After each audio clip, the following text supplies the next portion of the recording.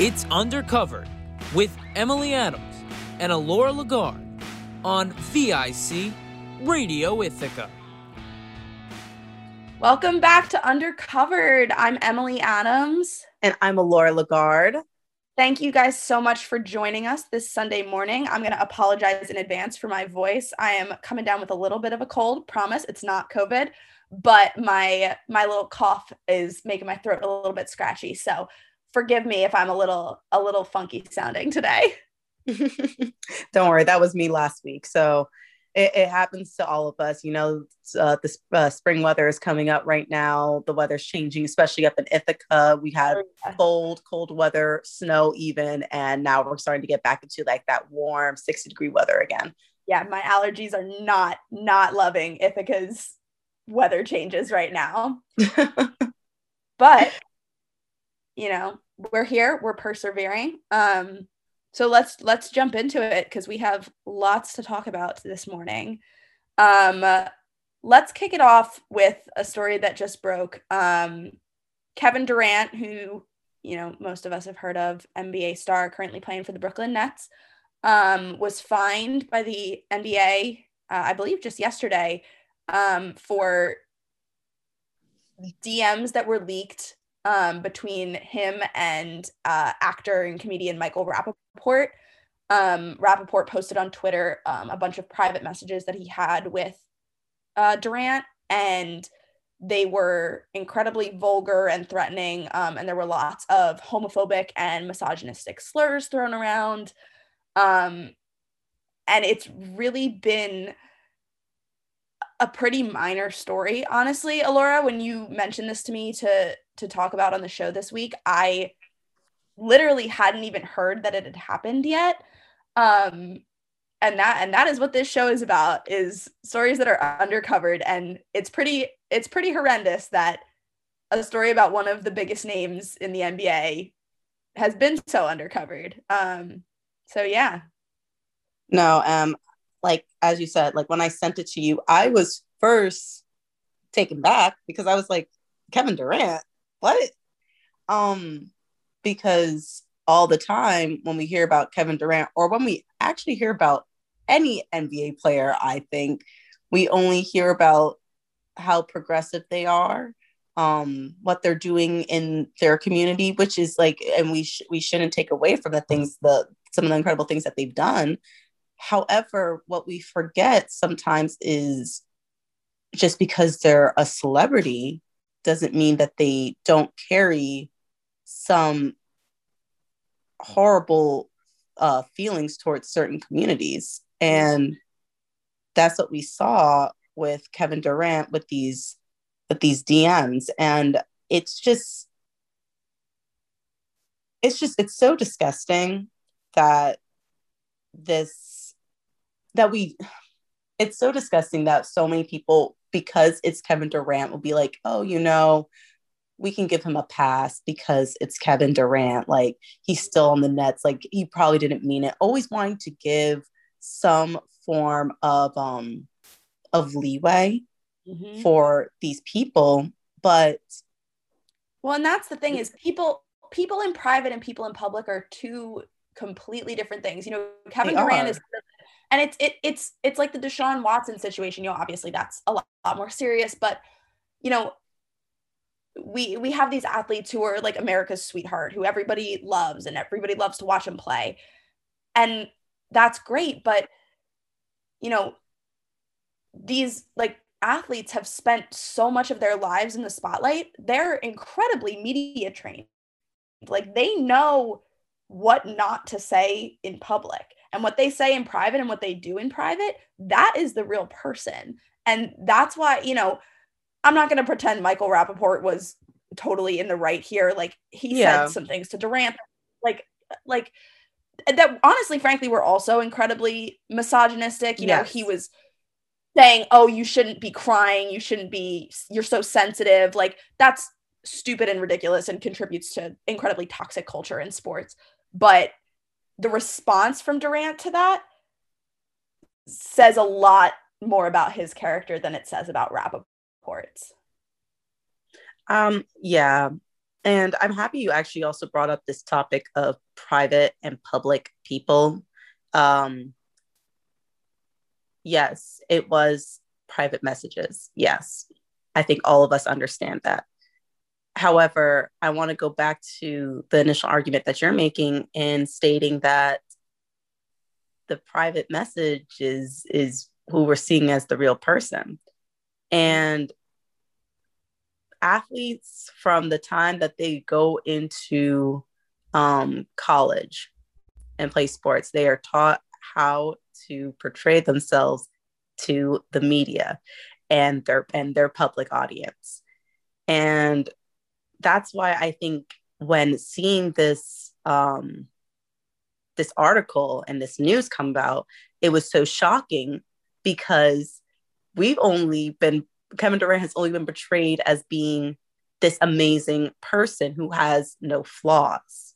Mm-hmm. And it has come to now, I feel like this is a wake-up call, and sadly it has taken this long for some people, but this is a wake-up call to address that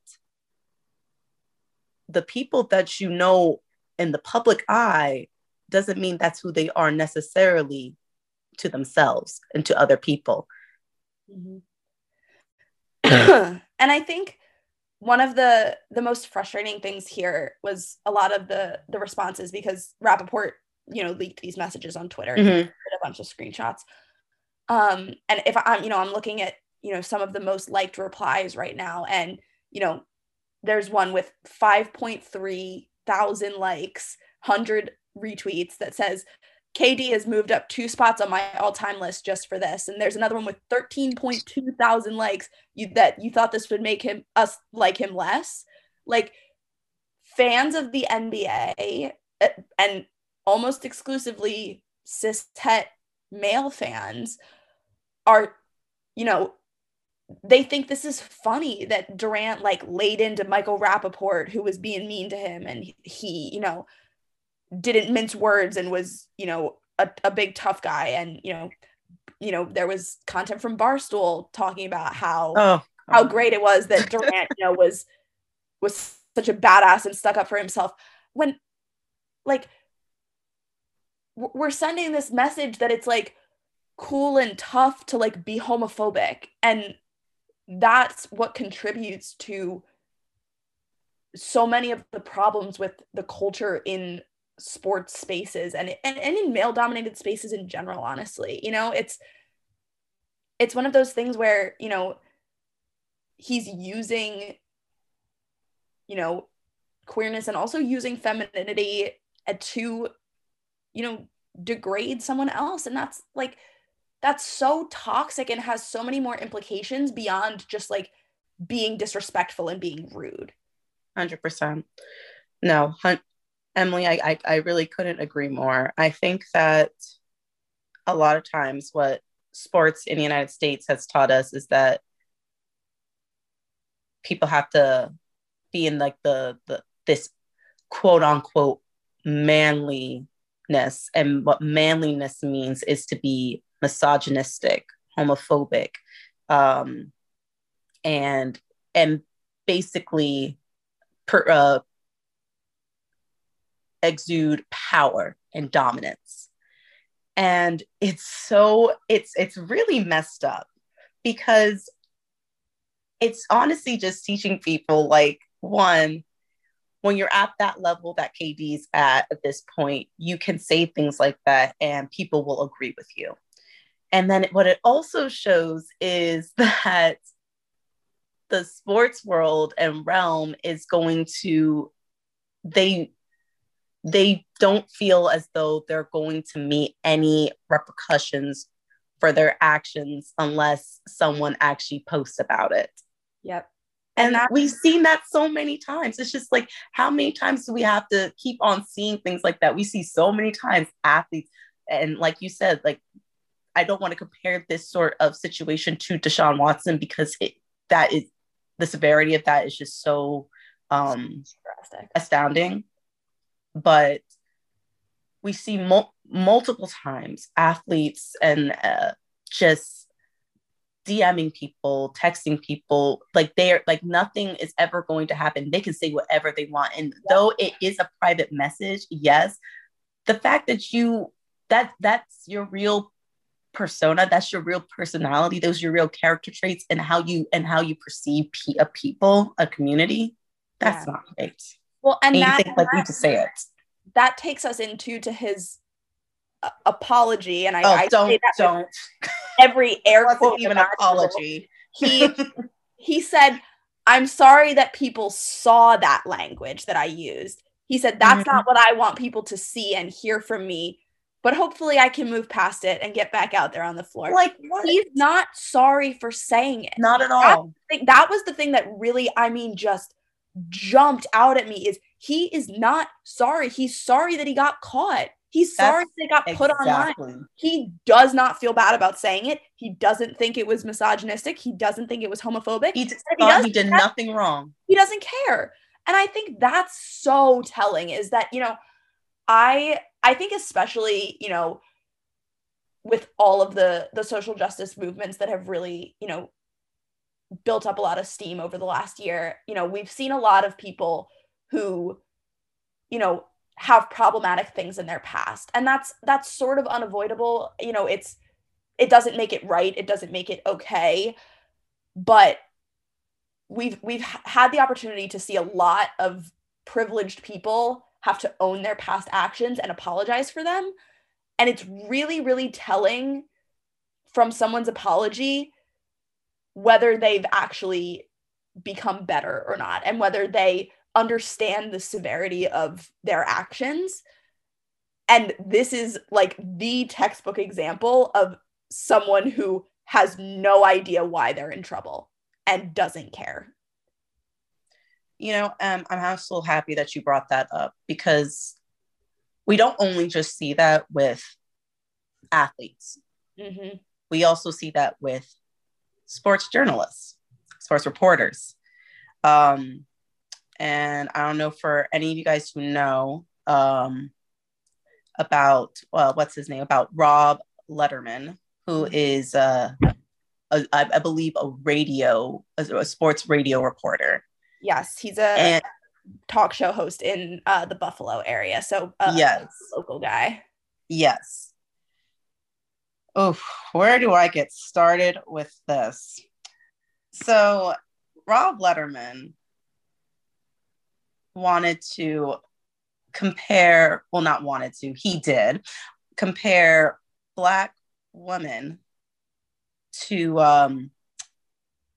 burnt toast, essentially, and toast color, and went into a whole, I'm going to say, like a racist speech. Oh, that is the correct term for it. Yeah, a racist speech about this.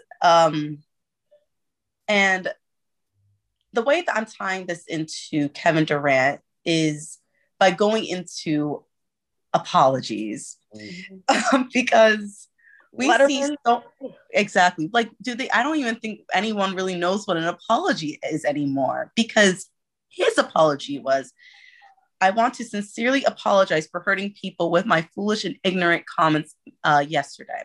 First of all, don't call racism. They weren't ignorant. They weren't foolish. He knew what he was saying. He knew exactly what he was saying. That was a bit, and he has clearly said it before. Oh, yes. He was a little too comfortable bringing it in. Mm-hmm. He later goes into saying, "I 100% understand why people are justifiably angry. I made a mistake, and it's hard to look myself in the mirror, but I want to acknowledge it. I apologize from the deepest depths of who I am." See, I don't find things like that to be a mistake, because you are so comfortable and confident comparing Halle Berry, Gayle King, Serena Williams to toast. And if you would date them, yep, if they were a certain shade of toast. What? It's just, how do you even bring that up with sports? That's the first thing. And it's the fact that, when you look at someone like Serena, like, the amount of racism that she has dealt with for being such a prominent, Black female athlete has been absurd. The amount of times that she's been painted as the angry Black woman, the amount of times that people have said, oh, she's so manly and she looks like, a man, and she's so muscular and like gross. And like, I mean, it's just like yet another thing. It's like Serena Williams doesn't care if you think she's attractive.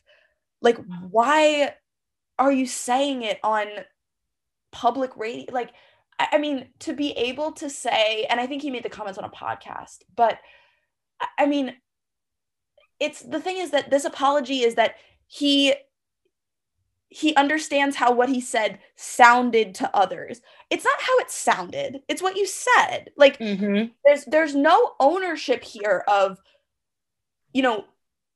his own, and I think this has been a big problem with a lot of apologies, and it's obviously a problem with you Durant. Apologize for the backlash you face, and you apologize for that action. You don't take any ownership of your privilege and of the biases and the internalized hatred that allowed those things to come out of your mouth. Something like that doesn't just like come out of your mouth. And even if he has never ever talked about Black women in that way, which I doubt, but it's possible. We'll say he's never talked about Black women in that way. There is a wealth of internalized racism and anti-Black bias that you have to be able to say something like that. And you can't apologize and you can't move on from that without unpacking it. And it's the same thing with Kevin Durant, where he clearly has this like deeply rooted misogynistic mindset and this deeply rooted homophobic mindset. And neither of these men are doing anything to hold themselves accountable to actually improving. Just because you're not saying it on the radio anymore doesn't mean that you're improving. Just because we're not seeing the rest of your private messages doesn't mean that you are a better person and that you are actively attempting to repair the harm that you did to those communities. And I think that's been the most frustrating thing about both of these situations, because, and about every situation like this, because we've seen it so many times before. Like, I am so tired. We just talked about this with, anti-Semitic slurs being used 2 or 3 weeks ago. It's always something. And I'm so frustrated with reading empty apologies and seeing no desire to actually mend the harm. I'm also tired of, because I agree, I'm tired. I'm exhausted because it's reading these so-called, and I use this in quotations, apologies. It's like listening to empty promises. And I'm tired now. Because at the end of the day, what I honestly want to see is, one, yes, taking accountability for your actions, but also I want to see the repercussions you're going to face. Yeah, let's talk about that. Yeah, like, because I'm getting to a point where I'm just like, one, they feel like they're going to get away, people can get away with doing stuff like this because they're still getting ratings, they're still getting their fan base, all this other stuff. People are still loving them, people are still retweeting them, people are still following them, people are still buying their jerseys, people are going to subscribe. Like, people just keep on doing things like that all the time. So it shows like, okay, I can say whatever I want and I won't face anything from that end. But also it shows with these organizations that they're a part of, that nothing is going to seriously happen. And for someone like Kevin Durant, who is a top player, right? Free agent, top player, like, everyone wanted him. He went to the Nets instead of my lovable Knicks. Even more reason to hate him. Right? But still, it's like, where are your consequences? Mm-hmm. And look, I mean, I think there's a really stark difference between, when we compare where Lederman stands and where Kevin Durant is. Where Kevin Durant is. Because Lederman was fired from the radio station in Buffalo that he worked at. Yes. I believe the two other hosts who were on the air with him were also fired. I'm not positive. I don't know if they were I'm not sure if they were fired or suspended. So I gotta check on that. They are, you know, he is facing, you know, to some extent real consequences. He's certainly still gonna have a following. I'm sure we're still gonna hear him on podcasts. He'll probably start his own and he'll probably have a following there. But, you know, he doesn't have a job where he did, which is a good thing. Yes. And, you know, the radio station's parent company apologized and things like that, which is good to see. Like, that is consequence. And, you know, people are, you know, always will call cancel culture, but I think in the case of Lederman, you know, he needs to understand the severity. Yeah. And I think firing him was a good start towards some accountability. When we look at Durant, you know, the NBA fined him $50K.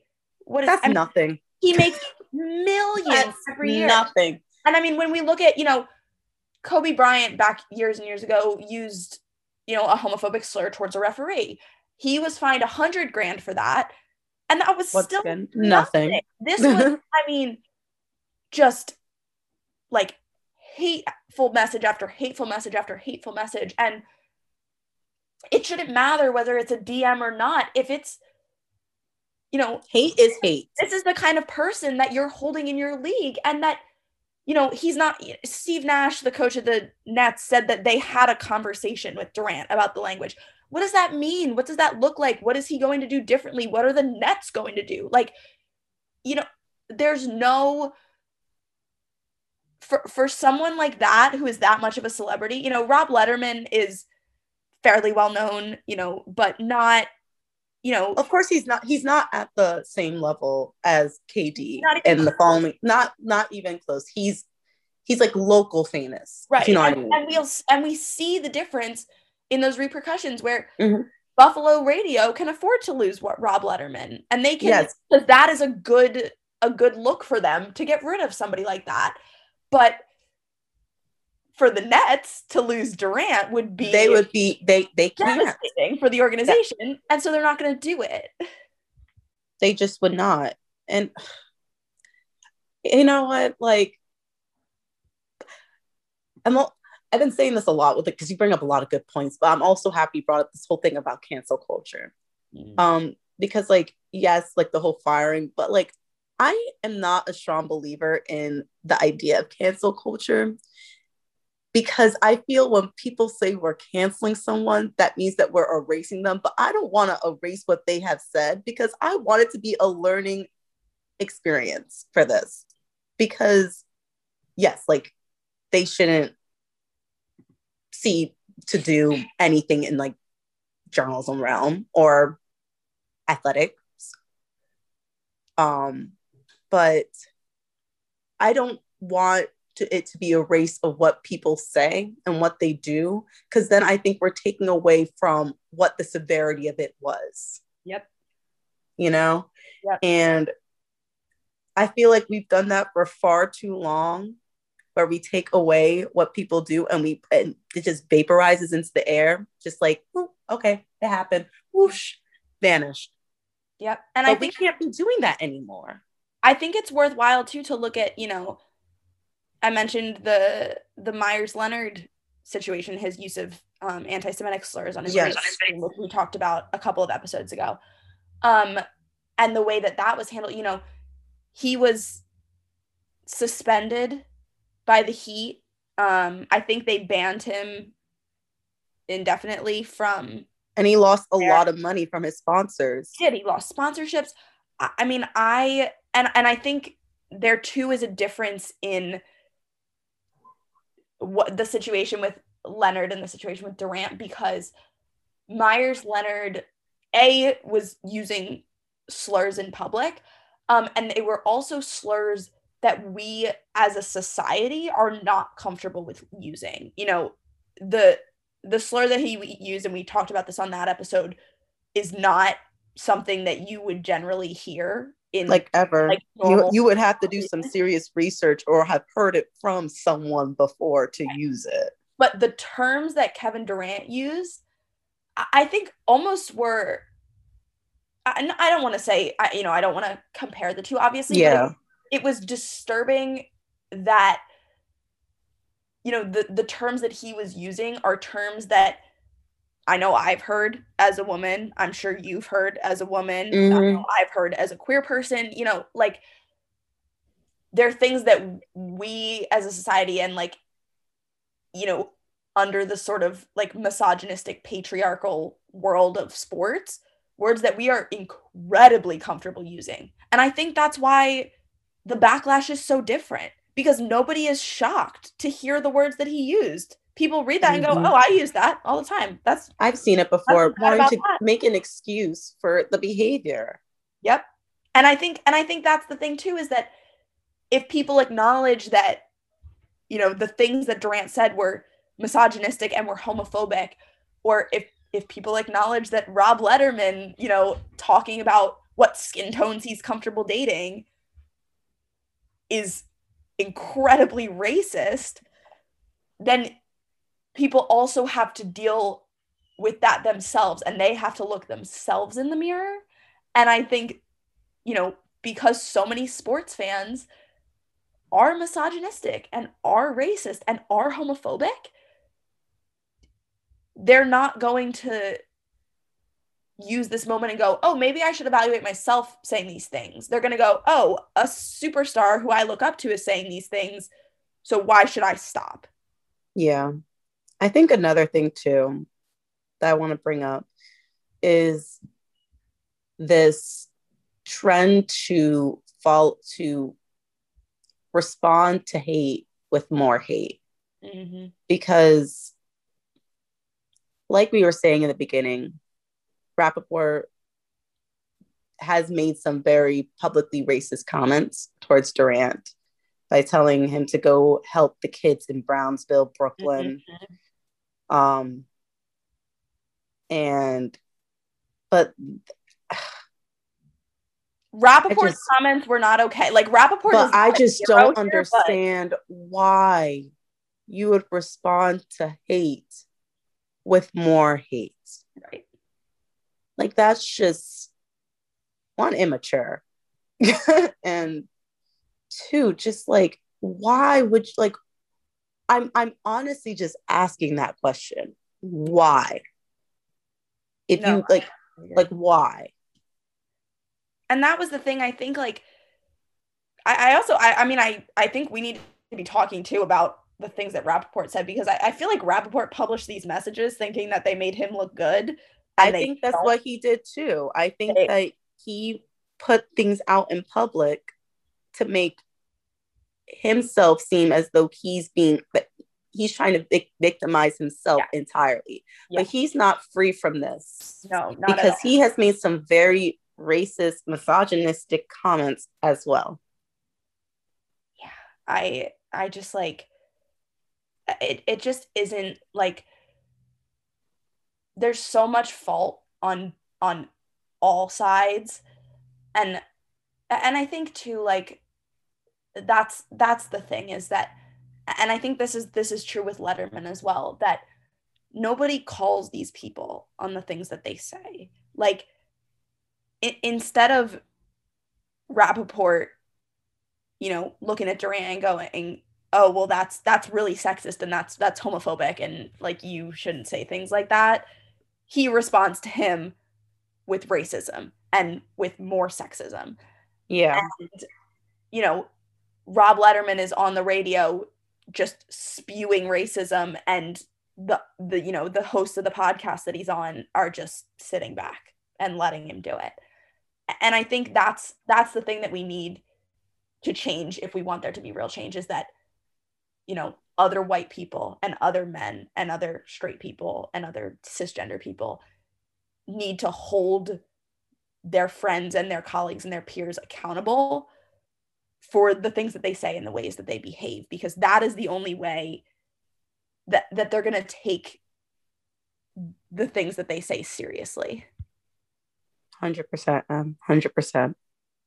Alrighty. Well, let's take a short break after that. And when we come back, we will be chatting about Kim Mulkey, Geno Auriemma, and some interesting things going on in the women's NCAA tournament bubble. VIC Radio is the voice of Ithaca College. Here's a campus organization you can get involved in. Want to help bring a little more love to your campus community? IC Random Acts of Kindness Club meets every Monday from 8 to 9 p.m. in the Business School, Room 104. Stop by to socialize, participate in fun events, get creative, and be kind. For more information, please email randomactsofkindnessic@gmail.com. Want to get your organization's message on the air? Email community@vicradio.org to connect with the Campus Community Involvement Director.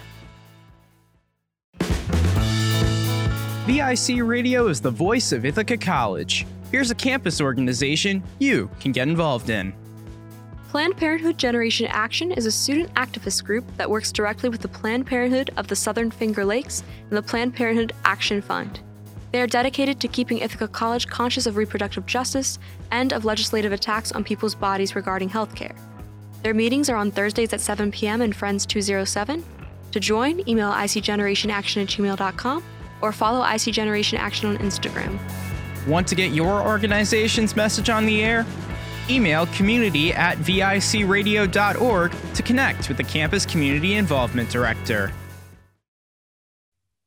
Alrighty, we are back from break, and let's just dive right into this absolute mess that happened over the past week. I hope that most of our listeners know, UConn and Baylor faced off in one of the best games of the women's NCAA tournament. Oh, amazing! It was a fabulous game. UConn came out on top by only 2 points, I think. There was a controversial. Wait, was it 2 points or was it it was either a point? It was. I think it was a point. Yeah. And they were just back and forth. It was a phenomenal game. Everyone, UConn played incredible. Baylor played incredible. It was just an overall great game. It was an amazing game. And then in her post-game press conference, Kim Mulkey had to ruin it by opening her mouth. And this is not new for Kim Mulkey. For those who aren't, close followers of women's college basketball, Kim Mulkey, anytime she opens her mouth, you're in for a show. And she's been unhinged for a long time, but she, in her post-game press conference after the game with UConn, unprompted, she said, to the reporters on the call that she thinks that they being the NCAA should stop COVID testing the players for the Final Four. Her team is not in the Final Four. This not is at all. But she thinks that the Final Four teams shouldn't be COVID tested for the remainder of the tournament because, her rationale was that, if somebody were to test positive, then they wouldn't be able to play in the Final Four. And wouldn't that just be so sad and so unfortunate? And it would be, but it would also be pretty sad if they caused a COVID outbreak. So, I just don't, that on its own was ridiculous enough. And it was pretty universally condemned. People were like, Kim, what are you talking about? And then Geno Auriemma, who, is one of the best known coaches in women's college basketball. He led UConn to 11 national titles during his time there.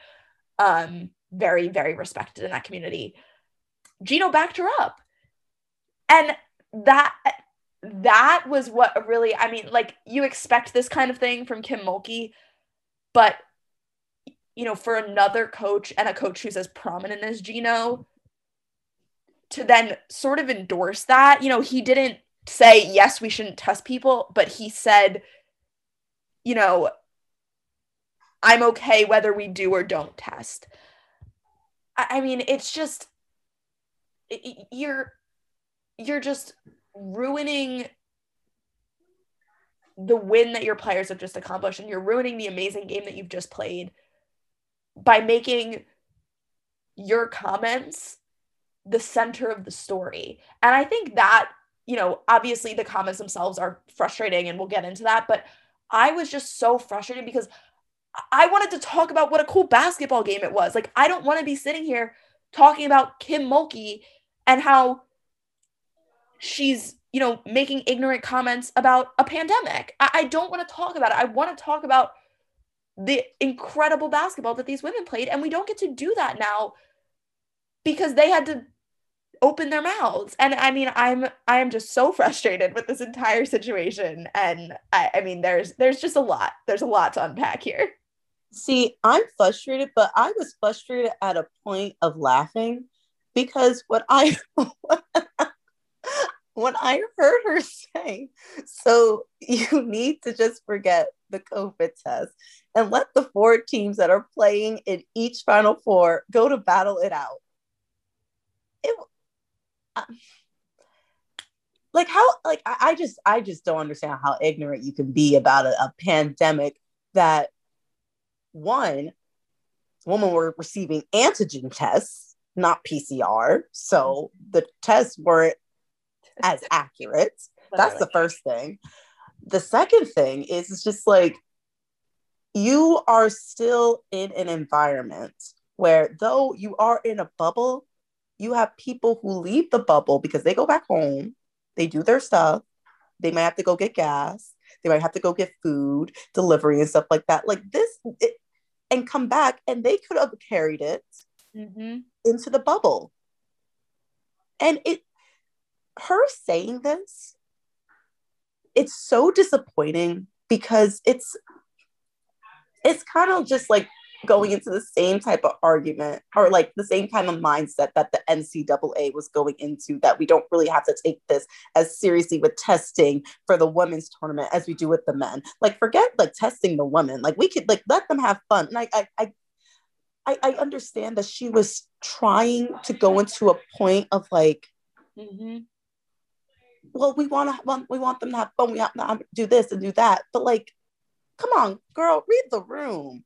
Don't say things like that. And when we look at what Geno said backing her up, he basically said that her comments were coming from a call that they had with the NCAA's medical staff who, told the coaches after the Sweet 16 that, having been in the bubble for so long and been tested so much, the chances that they would have a positive were pretty remote. That Geno says that's verbatim what they said, that the chances were remote. So if the chances are remote of there being a positive, which I mean, I agree with, at this point, they've been in the bubble for a while, weeks now. Yeah. Like it's not super likely that someone would, out of the blue test positive, but then why would you stop testing? Like, clearly the protocols that you have are working. So why would you put all of your players at risk? Like, that's the thing, is that for Geno to say this, and his team is still in the tournament. Kim Mulkey's risking the lives of players who don't play for her, and that's, again, it's still disturbing. But for Geno, whose team is in it, to say, yeah, I'd be okay if we didn't test them. I mean,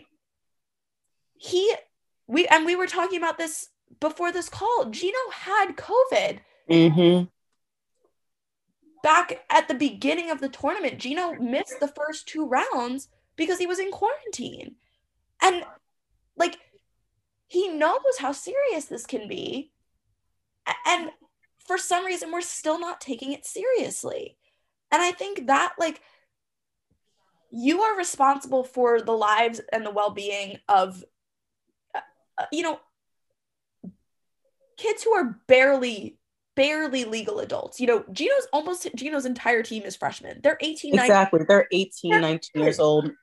Like, you are the adult in the room who is responsible for their safety, like, and for you to just be so flippant about it, I mean, it doesn't make sense to me. Like, if you care about these kids and you value them the way that you claim to, then you should want everything possible to be done to make sure that they don't get this illness that can cause long-term damage that we really still don't know about yet, that can cause immediate health issues, that can be dangerous to their families and to their friends. You know, like,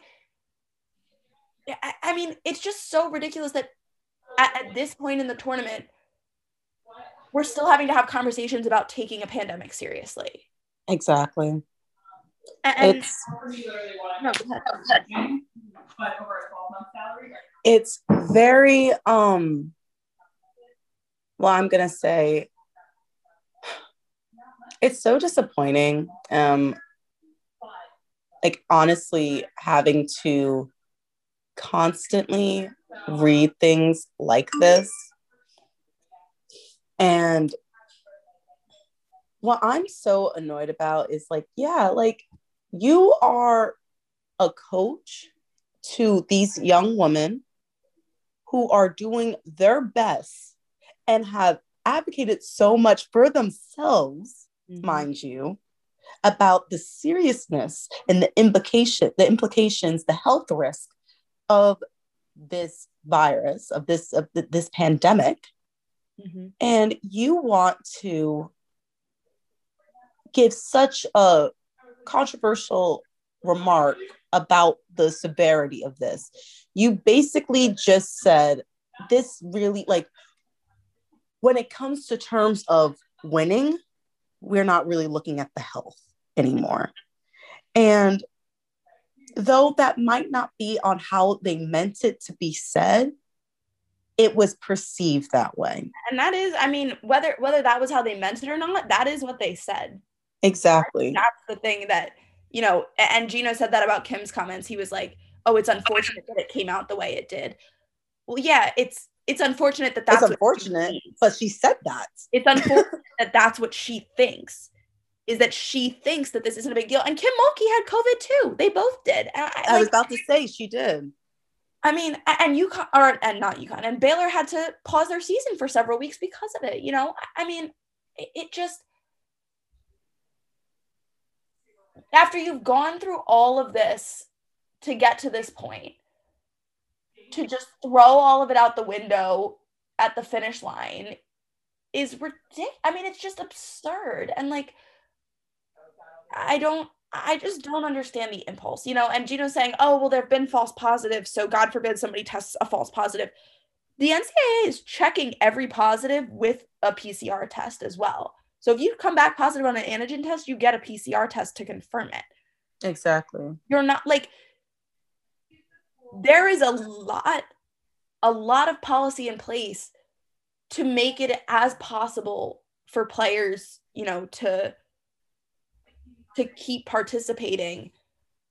And that's still not good enough. Like, you still just, like, it just, I mean, it blows my mind. And it blows my mind that you would now, like, put your players through this, because now they're having to answer for these types of things. And you would put, you know, other coach, you know, Geno's being asked about Kim's comments, and he shouldn't have defended them.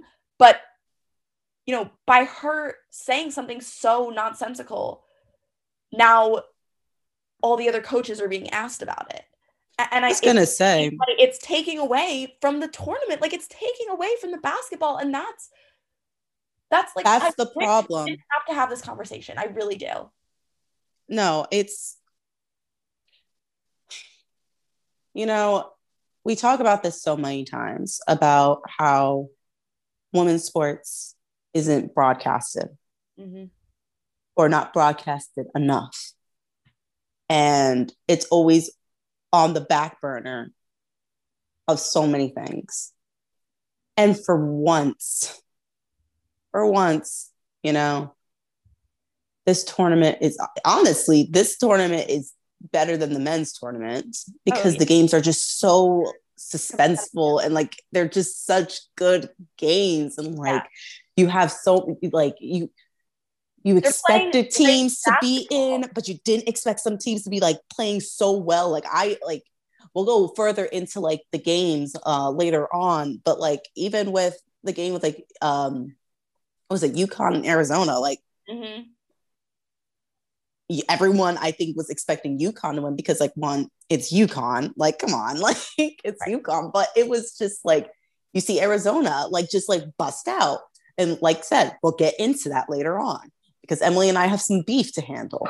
But it's just so frustrating on the fact that we are taking this one moment away from these women on their achievements and their accomplishments and their game and their sport, because we're dealing with ignorant and absurd, and I'm also going to use the word selfish comments like this. Come on. I think, I think too, like, it's very, I think we don't talk enough about how disrespectful minimizing the pandemic is. Even if, these girls themselves haven't, been seriously personally affected by COVID, which they might have, we don't know. But I mean, hundreds of thousands of people are dead because of this virus and because of people like Kim Mulkey who don't take it seriously and who, have continued to allow it to spread. And, by saying, well, let's just throw the testing out the window, and wouldn't it be such a shame if, someone tested positive and couldn't play? But wouldn't it be such a shame if someone wasn't tested and gave it to a player on another team who then went home after the tournament and gave it to their parent or their grandparent or their friend, right? Or their roommates, or just maybe they go to fill up their gas, or they go to the supermarket. They can infect a whole group of people. We're disregarding, genuinely, we're disregarding human life because some kids want to play basketball. And that's I think the NCAA overall, other than, the testing disparity issue, has handled, managing COVID within the bubble pretty well. I think the tournaments, we haven't seen too many positives. They've done a pretty good job with that. But this is one situation where the NCAA is actually doing something right. And you want to take that away. Exactly. It's frustrating. I understand the frustration with this, because you just want, I wanted one problematic thing in sports, and there's a lot of problems in sports. There's a lot. We just went on a whole tirade before the commercial break about some of the problems in sports. But there's always those good moments, and I feel like they've taken away some of those good moments. They really are. And I think too, I think this is not a new thing for women's sports. I think, so often women's sports are so rooted in advocacy and in social justice. And I think that's not a bad thing. I mean, obviously that's a great thing. It's great, but I feel like they have so much, they carry I feel like they're it's a burden. Exactly. And it's it seems like it's it seems like when you sign that letter of intent, that it's a requirement that you have to advocate. Yeah. And it's great that these women are so passionate and powerful about advocating. It's amazing. I will never take that away, because I think that if you are on a platform and you want to use that platform for good, so be it, do it. But they should also have that. They should also just be able to have fun and think their sport and do what they want to do. And that's the thing, is they've spent this whole tournament advocating for themselves. They've spent this entire tournament fighting for things to be equal and challenging the NCAA on their sexism and everything else. And as their coaches, it's so irresponsible to put something else on their plate. They don't need that. They don't deserve that. They don't deserve it. it's and they deserve better. And I think that was it, the thing too that's so frustrating about this UConn Baylor game was that was such a headline game. You know, that game had more, you know, social media hits than the men's games that were played that same night.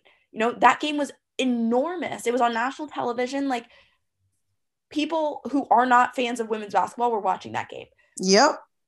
And people who are not fans of women's basketball were watching Kim Mulkey say that we should stop COVID testing kids. And I think that, like, it's just such a, it undermines all of the work that your players have done, both in an advocacy sense and in a basketball sense. You know, you are ruining this opportunity for them. And 100%. And I think that, I mean, that is the thing that made me so frustrated about these comments, because, you know, we've heard people say ignorant things about COVID for a year now. To say it in this setting was just so wrong. And, you know, you can't take it back now. You can't apologize. You can't get better. You took that moment from them. And that's always you did. The case. And you know what, I'm not gonna let her take this moment anymore and any more of our time to be talking about things like that, because what we honestly should be talking about right now is the games, is the matches. Okay, let's talk about them games right now. Let's move into our little fan moment for the week. Yes. And once again, we're still talking about the women's tournament. It is almost over, so I promise next week you will get something else from us in our fan moment. But but right now it's basketball. Okay, it's basketball season for us.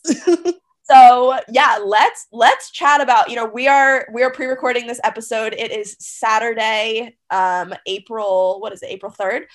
So the final 4 games were played yesterday. Yeah. You guys will be hearing this 10 a.m. on April 4th. So the women's title game is tonight.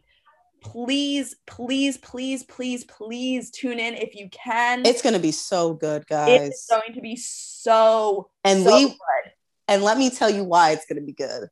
I'm not going to let Emily talk for a minute, because I don't want her to rub anything into my face right now, because I'm going to be really pissed if she wins. But when I tell you that these games yesterday were good, honestly, I'm going to first start with Arizona and Connecticut, because Emily and I were talking about this before. We told you guys before that, not Connecticut. I don't know why I'm saying that. UConn. Just want to with UConn. We told you before, UConn is a young team. They're all first years, right? Fortunately, UConn lost to Arizona. Arizona beat them by a 10-point margin. Big one. It was a pretty good game. Arizona definitely looked better. Oh yeah, Arizona's defense. Arizona definitely looked better. That's what I'm saying. They looked better. They were a better team that day. And I told you guys before that it really depends on who's the better team that day. It doesn't depend on seeding, guys. Do not let the seeding fool you. Okay? and let's talk about too. Ari McDonald last night in the UConn Arizona game. Ari McDonald is a guard for Arizona. She had 26 points. I mean, she was amazing last night. And it was funny. I don't know if people have seen the NCAA put out a promotional video for the women's Final Four and didn't include Arizona in it. It was just UConn, South Carolina, and Stanford. And Arizona said, take a look then. Watch us. And I think, you know, I also want to give, enormous props to Adia Barnes, who's the head coach of Arizona. She coached an incredible game last night. And what her defense did was, it was phenomenal. They got under UConn's skin early and they disrupted their offense. And it was, we were talking about Paige Buckers last night had 18 points? Yeah. That's good. It's good. But it's not good. her. It's not amazing. Yeah, exactly. They kept her under control. And I think the biggest factor too, Arizona knew how to play UConn because they knew how to mess with a team that was that young and was that used to being dominant because, and Geno said it too in his post-game presser, he said, we have an immature team, which is true. He was like, when we're high, we're really, really high. But as soon as we start to struggle, we pout and we don't, keep that same energy to bring back. And I think Arizona came into this game with a fire that UConn just like couldn't match. I think they used a lot of that competitive energy up against Baylor, quite frankly. Yeah. And they treated that like it was a national championship game, and it wasn't. They had 2 more games to play and they couldn't make it to the second one. And, so I think Arizona's coming into this championship game as an underdog. And I don't think they can be counted out. I really don't. They are not on the same level as Stanford, but on the right day, you never know. I think also because I'm a little upset because UConn lost, but at the same point, I'm pretty excited for Arizona. Yeah. But now I kind of want to go into Stanford and South Carolina because honestly, it was a game. But honestly, I think Stanford could have done better. Yeah, no, if I'm going to be honest with you. I thought it was going to be, I had more of a blowout than I thought it was. Yeah, I've said it before on the show, I love Dawn Staley. I think she's an incredible coach. I think South Carolina has had a great year. I honestly, I didn't think that they would be that competitive with Stanford. And I want to take away from what they did, but Stanford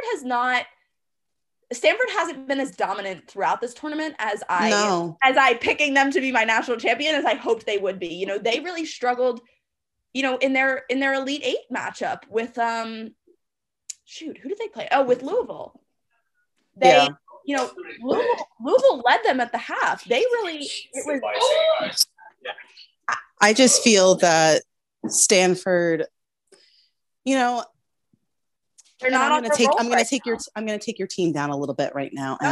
Because it's just they won by 1 point, dude. And I mean, it was I feel like their team is all together, but I'm just I'm ready to see that power. Mm-hmm. Were they just expecting that they were going to be in the final and that they're going to blow it? Because I'm hoping to see a freaking good game. Oh yeah. Tomorrow. And that meaning tonight, I guess. So it's yeah, I wonder if, part of me thinks they may have been cocky, but I would also be surprised if after that Louisville game they came into that game with an attitude. I think Louisville brought them down to earth a little bit. I think South Carolina honestly is just a lot more competitive than people expected. I think they were able to put together, an incredible game last night. And it was one missed basket at the end, and that was it. That was the difference maker. And it was a heartbreaker for South Carolina. It was. And, for Aaliyah Boston. Well, I know that we both were I expected South Carolina to go far, but I didn't expect them to make it to the final 4. So honestly, I'm pretty impressed with them. I agree. I think they had a good standing, and I'm honestly excited to see what they bring next year. Yeah, I agree with That's what I'm excited for. I think, South Carolina should be really proud of themselves. UConn disappointed me like Duke did in 2019. So but we're expected going to have a title game tonight when you're hearing this. I think Stanford, the thing with Stanford is that I think what I like about them is they're very resilient. Yeah. They're hard to beat. So I think Arizona has their work cut out for them, but if Ari McDonald can, if she brings it she did, if she can have another game like she had last night, Stanford's game over. It's gonna happen. Exactly. it's going to be a game. And I hope that Stanford brings it because I want to see a match. Yeah. But yeah. Alrighty, well, that is all the time we have today. But thank you for hanging out with us this morning. As always, you can follow us on Instagram at UndercoveredVIC, on Twitter at UndercoveredVIC, or on our YouTube channel by the same name. We will be back in your ears next week, 10 a.m. on Sunday morning, to chat about that week in sports. Have a great rest of your Sunday, everybody. Thanks for hanging out. Bye, everyone.